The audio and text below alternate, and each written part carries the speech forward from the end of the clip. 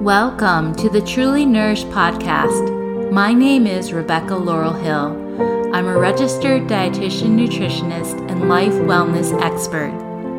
This podcast has one mission: to help women break free from dieting and overeating patterns and transform how they nourish themselves in body, mind, and soul. Each episode, we dive into teachings and tools that will help you find more peace and freedom with food, more enjoyment living in and caring for your body, and more happiness and fulfillment in your life overall. Thank you for being here. Let's get started. Hello, my beautiful listeners. Thanks for being here. Welcome to the episode. So we all have an idea of what healthy eating is, right? There definitely is not a lack of information or opinions out there telling you what is considered to be healthy or unhealthy when it comes to food. And even though I'm a nutritionist and could do a whole podcast on teaching you about healthy foods and the nutrition science behind them, that is neither my desire nor my purpose with this podcast, because healthy eating goes way beyond just food and nutrition. And an essential part of healthy eating is having a healthy relationship with food. Because if a healthy relationship with food is not in place, it's difficult for a person to even pursue healthy eating. And if we've been chronic dieters, it's so easy for us to act from that relationship with food that we've known for so long, and to take nutrition guidelines and embrace them like a diet.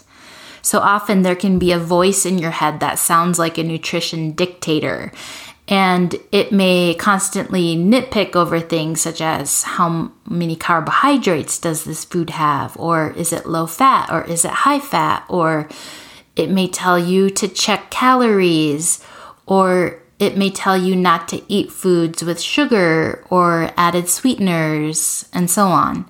And sometimes what happens is a person will consciously decide to reject dieting and to quit dieting, and will allow themselves to just eat what they want and say that they're going to focus on healthy eating instead of all this rules and restriction and dieting type of behavior. But still, they may unknowingly and unconsciously continue to diet because of this voice in their head that is like the nutrition dictator. So it's a voice that operates under the disguise of health and nutrition, but it's unconsciously promoting a diet to you. And this mental chatter can be difficult to identify because it typically sounds like the advice of health authorities or nutrition experts in your head. And just to give an example of how this could look, let's say a person notices hunger in their body and wants to honor that hunger and eat a snack. And so they choose a piece of fruit because they believe that's a healthy snack. But then soon after, they feel hungry again, yet they rationalize that they just ate their snack and shouldn't be hungry yet and should wait for dinner. But then when the person gets home from work, they're ravenous and they end up overeating. So this person had this inner nutrition dictator that was telling them what healthy snacking is. And that voice told them that a healthy snack is either fresh fruit or cut up veggies or something like that. And then the voice told them after you eat the snack, you shouldn't be hungry again and you should just wait until your next meal. Like, that's how it's supposed to be. So even though this person had rejected dieting, their inner nutrition dictator still had these rules around what is considered right and wrong snacking. And so this is just one example. And even though they choose the fruit to honor their health and also honor their true hunger in that moment, there was still this food policing going on in their head that caused them to get over hungry and then overeat when they got home from work. So yes, nutrition is an important part of health and very valuable, and I love it. But if this nutrition dictator voice is prominent in a person, then there's like this hidden agenda always going on, which leads to food and nutrition policing. And this causes a person to make choices that in the end don't end up being healthy or satisfying to them overall, and can instead turn out to be food choices that are really depriving for them. And we always want to avoid deprivation because deprivation is the driver of overeating. Now, one way you will know when the nutrition dictator voice is not there is how your inner voice makes you feel when you respond to it. So if you choose a food in the name of health and it feels like there's no hidden agenda, then you know the nutrition voice is your ally and is not setting you up for failure. But if that voice is telling you that you should eat a certain way, or that you better eat this or not eat that, or if you reject a food because you know you'd feel guilty if you did eat it, then that is likely the nutrition dictator voice being very active, and it is guiding your decisions in an unhelpful way that will likely lead to feelings of stress and then overhunger or deprivation later on, and probably some sort of overeating. So the nutrition dictator's voice will give you messages that sound like I should, or I better, or I have to make this healthier food choice. And this keeps you unconsciously dieting. And it also causes you to feel guilty if you make a different choice. So guilt is really tied into this nutrition dictator voice. And so there is this unhealthy relationship with food that's coming from food or eating rules, and then with that, the feelings of guilt if the rules are not followed, even though the person has consciously decided to quit dieting. And it's interesting, there's been past research by food psychologists showing Americans score the highest on worrying about food and healthy eating, and also score the highest in worrying about the fattening effects of food. And then with that, they were shown to have greater dissatisfaction with what they ate. And we also know that countries and cultures that have a really positive attitude towards food and truly enjoy food have a greater health statistics in their population, and also greater health indicators. And one of the reasons for this phenomena of good food and bad food beliefs, and some of the cause of constant food worry in people, is the availability of research studies that get reported by the media. Because the average consumer takes the reported research findings that they might hear on the news or online, wherever. They'll take that as facts. And this causes problems because there are other aspects of research findings, such as around concepts of probability, as well as risk and benefit, and also differences between cause and association that are never presented by the media or taught by the media. So there's these other things that are hidden that are super important to the research findings and how you interpret them that the media does not give us. And what happens is people will tend to develop a reductionist belief that food is either good or it's bad, basically to give themselves a feeling of certainty around the matter that, they've learned about from the news. But then with that, they tend to create eating goals that are both unhealthy and unattainable in ways, and that leads to a lot of food worry and dissatisfaction with the food that they do eat, when they have like these certain goals that they've derived based on these ideas of good food, bad food. So now let's look at that question, what is healthy eating really? So first, eating healthfully should always feel good, both physically and mentally and emotionally, meaning that you want to feel satisfied and truly nourished by what you eat and by how you eat, and never feel guilty for choosing any food that allows you to feel satisfied and truly nourished. But the thing is, so many people have lost sight of the feeling of real satisfaction and nourishment from food due to the food worry and the fat phobia that's like an epidemic right now. And that has taken the pleasure out of eating for so many people. And there are a lot of critics who will say that encouraging people to eat whatever they want and to seek pleasure in food will lead them to eat with abandon and in an uncontrolled way, and then result in poor nutrition. And the underlying belief with this is that self-monitoring and certain food restrictions are essential for keeping a person's appetite under control. That's what the belief around that is. And it's thought that without the vigilance around food, people would make nutritionally poor food choices, including eating to excess. Yet, what we know from our own personal experience as dieters and restrictors, if you're listening to this podcast and you fall into that category, I definitely was back at one point in my life.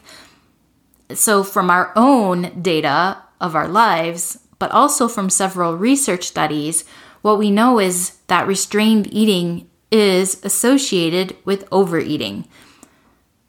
And studies on intuitive eating show that it's associated with improved nutrient intake, with eating a wider variety of foods, and with reduced symptoms of disordered eating. So healthy eating is really not only about nutrition. It's about eating in a way that feels good physically, mentally, and spiritually for that individual person. And when we can remove all the mental clutter of food rules, remove the emotional clutter of food guilt, and remove the spiritual clutter of thinking you're either a good or bad person based on how you eat, when all of that is removed, then you're able to really feel the physical bodily sensations that you derive from your eating. Because typically when people have been dieting and not eating in tune with their bodies, and also when they are feeling guilty about what they might be eating, the feeling of fullness can be really married to this feeling of guilt. And so what happens is the guilty feeling will arise in tandem with the unpleasant physical sensations of eating without being attuned to your body, which means feeling guilty while eating leads to overeating, because the feeling of guilt increases your disconnection from your body while you're eating. But when you know that you are truly able to eat whatever food or meals you want without experiencing guilt, then you're much more naturally able to feel physically comfortable from your meals and much more naturally desire to stop eating at that comfortable fullness. So getting rid of guilt helps get rid of overeating.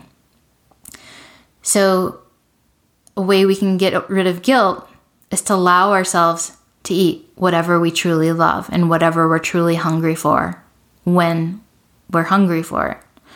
So healthy eating is about having a balance of foods while having that healthy relationship with food. And having a healthy relationship with food means you do not see yourself as either morally superior or inferior based on your eating choices. And so you fully embody the belief that your eating choices are not a reflection of your character, and they do not make you more worthy or less worthy as a person. And so in body, mind, soul nutrition, you're really working on attuning to your inner world. You are becoming aware of the inner workings of your mind and your body, which includes your thoughts, feelings, beliefs, and then the physical sensations that arise from within your body, such as hunger and fullness cues and your satiety and the energy you get from food. And being a truly nourished woman is a process of integrating your inner world of thoughts, feelings, beliefs, and body cues with the external world of health and nutrition guidelines. So it's integrating the internal and the external. That's how you become a truly healthy person and truly nourished woman. And you get to decide if and what from the external world you would like to integrate into your eating to achieve your own authentic health. So when you are truly inner attuned and able to pay attention to and honor your hunger, your fullness, your level of satisfaction, and so on inside your body, Then you can take what you want from the outside world of food and nutrition and eating philosophies and take those that resonate with you and can integrate it into your intuitive eating.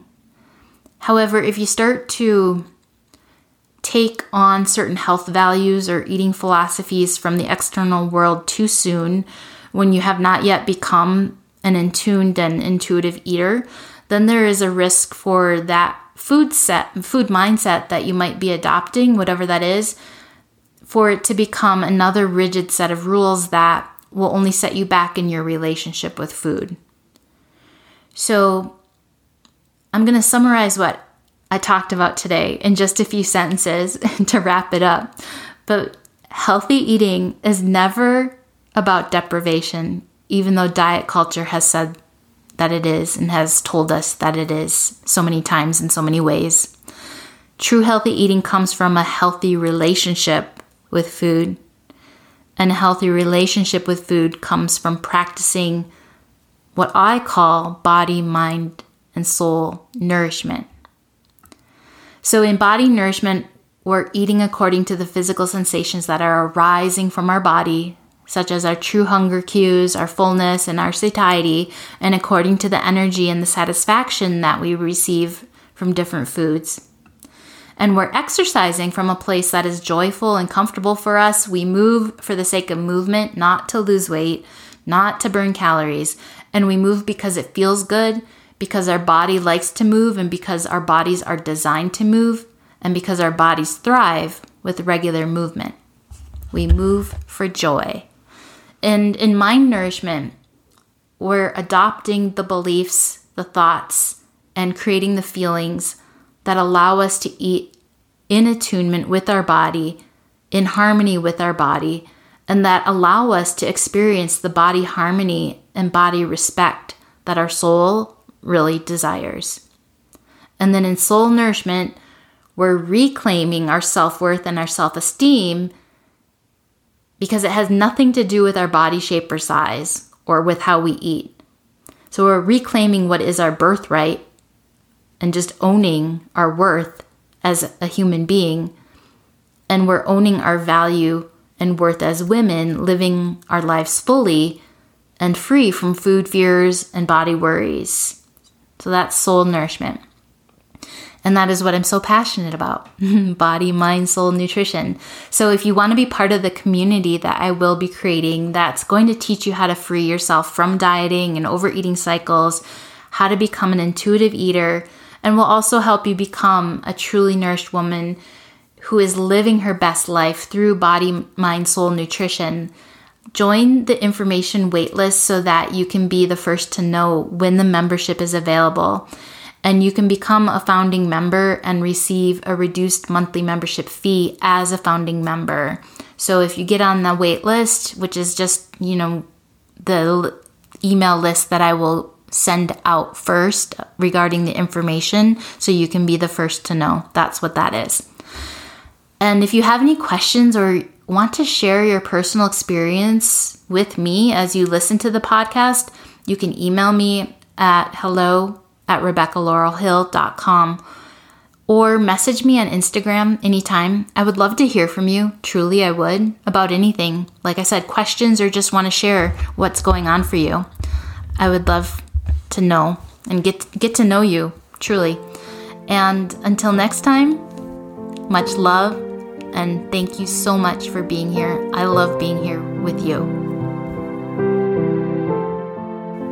Are you a woman who wants to end cycles of overeating and dieting so that you can experience greater health and well-being, more peace and freedom around food, more vibrancy, and more feelings of joy and confidence living in your body? If so, be sure to sign up for the waitlist to learn more about my new intuitive eating course and the Truly Nourished private women's membership. It is in this private club where you can learn step by step how to end dieting and overeating forever and become the truly nourished woman you desire to be. Go to RebeccaLaurelHill.com to learn more.